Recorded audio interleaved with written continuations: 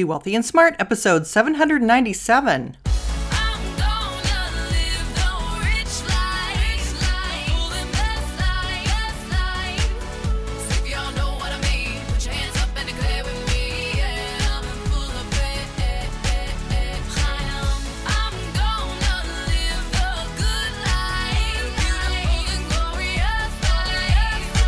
Step into a world of wealth and financial freedom without budgets, boredom, or bosses on Be Wealthy and Smart. And now, here's your host, Linda P. Jones. Welcome to Be Wealthy and Smart. I'm Linda P. Jones, America's Wealth Mentor, empowering women and men worldwide to financial freedom.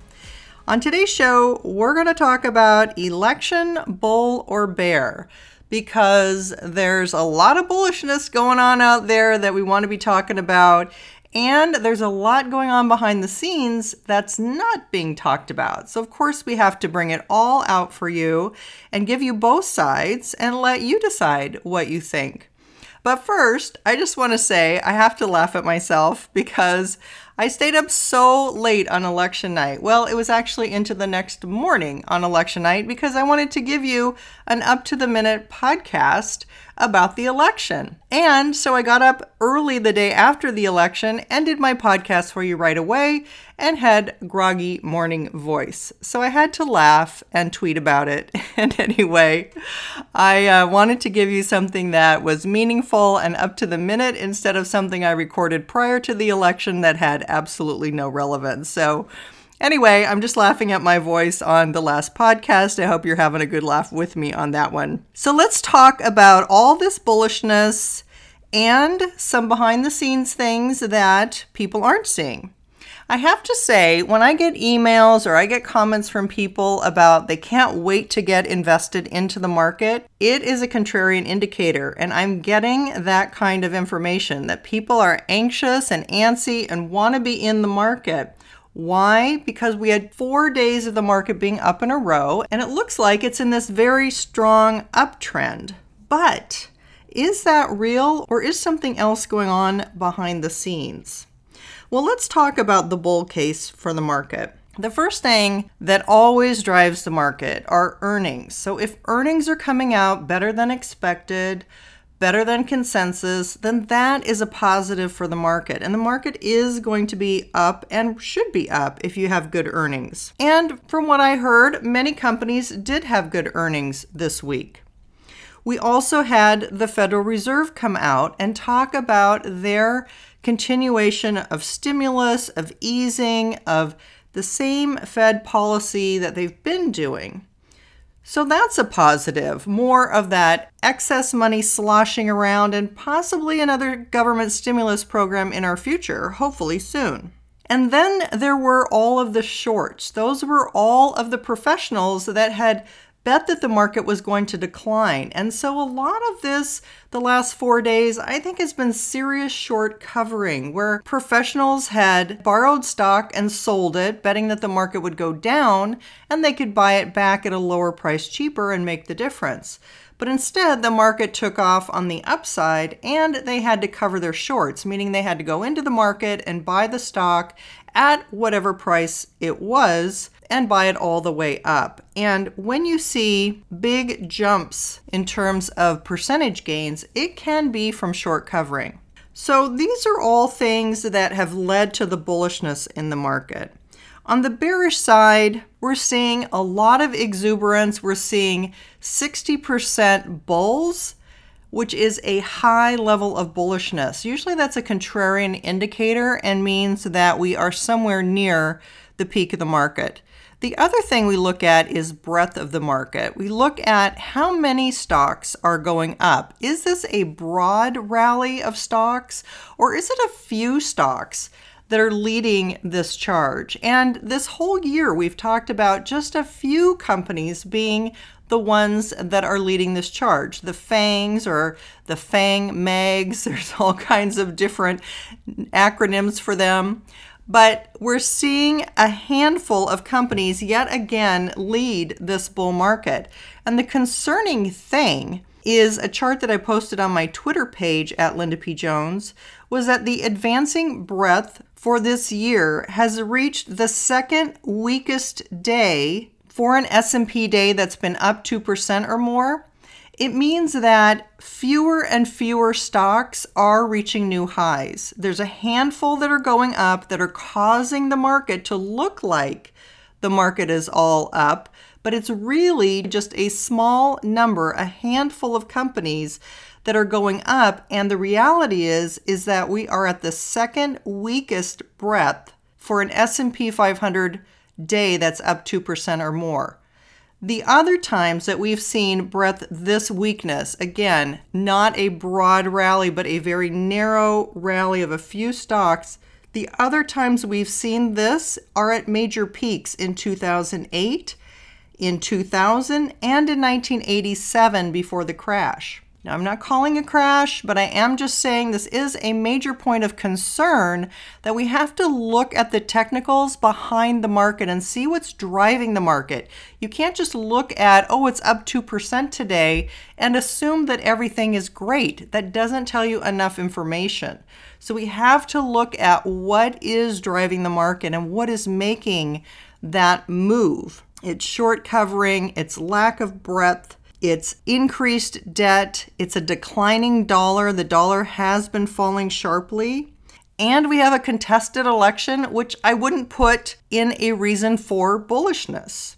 So let me share with you this article from Zero Hedge. It says, QE, or quantitative easing, hope sparks big tech, Bitcoin, and bullion bid, but smart money is dumping. And it says, if everything is so awesome in a new but same as the old gridlocked Washington, according to stocks, why is the smart money running out of the market? And then it shows a chart where it shows smart money flow is going out or going down while the Dow is going up. And that is a source from Bloomberg. And it says, we have seen this pattern before and it did not end well. And then it showed this happened in February, right before the big market decline in March. It goes on to say the bottom line for the last day or two is that Fed quantitative easing will be the heroic replacement for a blue wave tsunami of stimulus, and that is why everything was higher in price while the dollar dived. And it's got some more charts there showing the dollar declining against gold and against the NASDAQ and against government bonds. It goes on to say, we can't help but feel like this won't end well. NASDAQ continues to lead the way up 7% since the election, and small caps are lagging, only up 3%. As growth stocks are panic bid at the open once again, meaning when the market opens, stocks are jumping sharply and then sort of selling off or leveling off the rest of the day. It continues to say this has been the strongest 3-day rally for FanMeg stocks ever. Facebook, Amazon, Netflix, Microsoft, Apple, and Google up close to 10%. Treasury yields were basically unchanged on the day, but roller coastered back higher after bond buying overnight, and 10-year Treasury yields bounced off their 50-day moving average. The US dollar was dumped for the second day, and it shows a chart with a strong downtrend in the dollar to its lowest since May of 2018.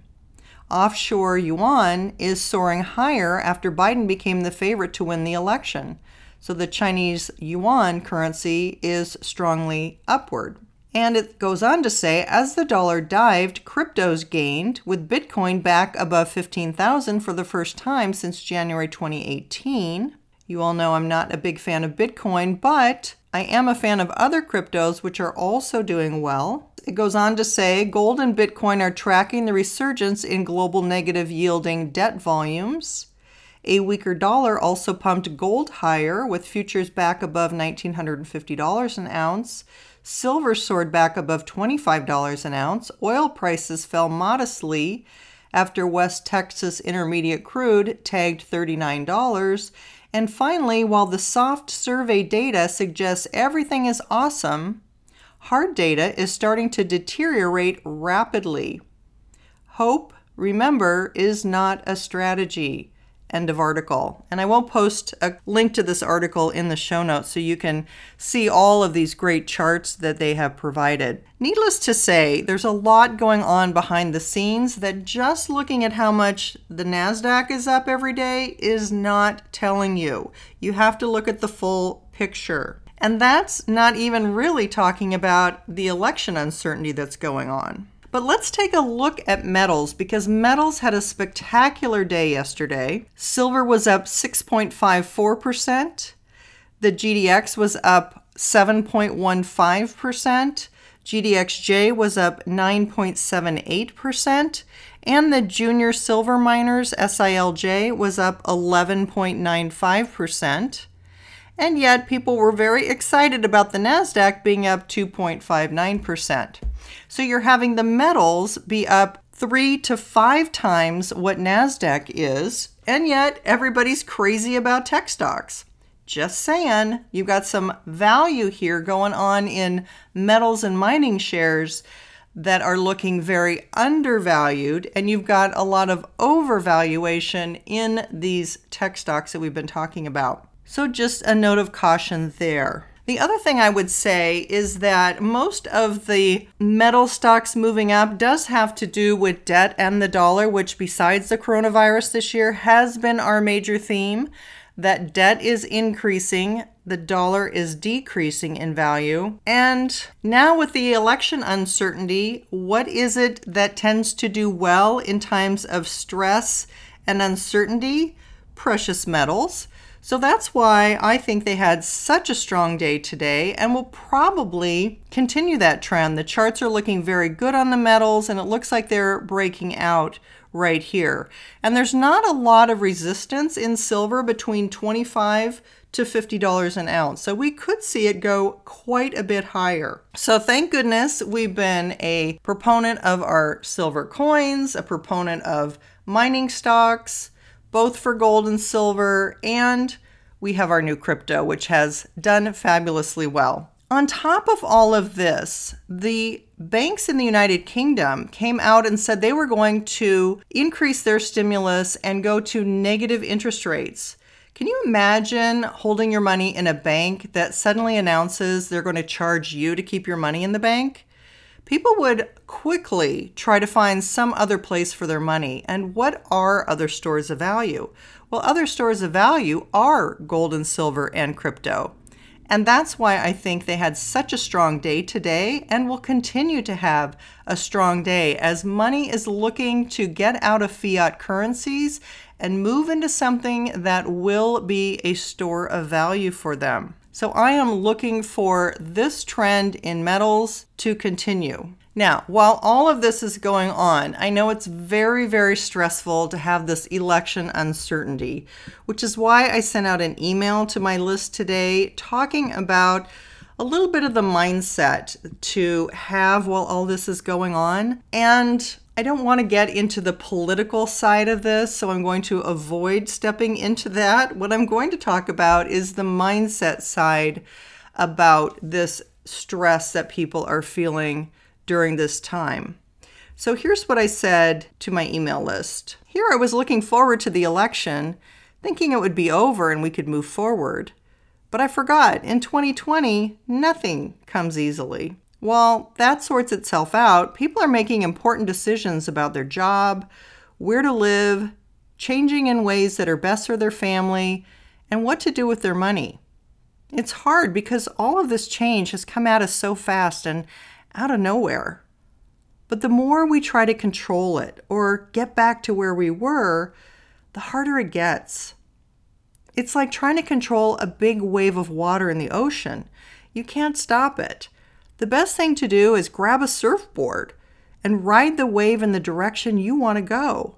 Make it work for you. Keep your goals, maintain your focus, and keep doing what will move you forward to where you want to end up. It's like Bruce Lee said, be water. And here's his quote, empty your mind, be formless, shapeless, like water. Now you put water in a cup, it becomes the cup. You put water in a bottle, it becomes the bottle. You put it in a teapot, it becomes the teapot. Now, water can flow or it can crash. Be water, my friend. I love that Bruce Lee quote. And then I went on to say, roll with it, adapt, make changes that suit you better, make the best of the situation. And above all, have gratitude. Give thanks and be grateful for every little thing, because that is true wealth. If you are looking for a way to get your finances back on track, check out You're Already a Wealth Heiress, Now Think and Act Like One, 6 Practical Steps to Make It a Reality Now. By the way, men love this book too, but I give you my Wealth Heiress checklist. You have a Millionaire Action Plan, and this book was rated one of the best all-time wealth books by Book Authority. You can find it on Amazon and on Amazon UK. And if you'd like to be on my email list, just go to lindapjones.com and enter your name and address for my weekly email of financial freedom tips, mindset, and wealth building ideas to get you to financial freedom faster. That's all for today. Until next time, live the good life and be wealthy and smart. Thank you for listening to Be Wealthy and Smart with Linda P. Jones. Share the wealth and tell your family and friends about the show. Check out our website, blog, and social media for more riches at www.bewealthyandsmart.com.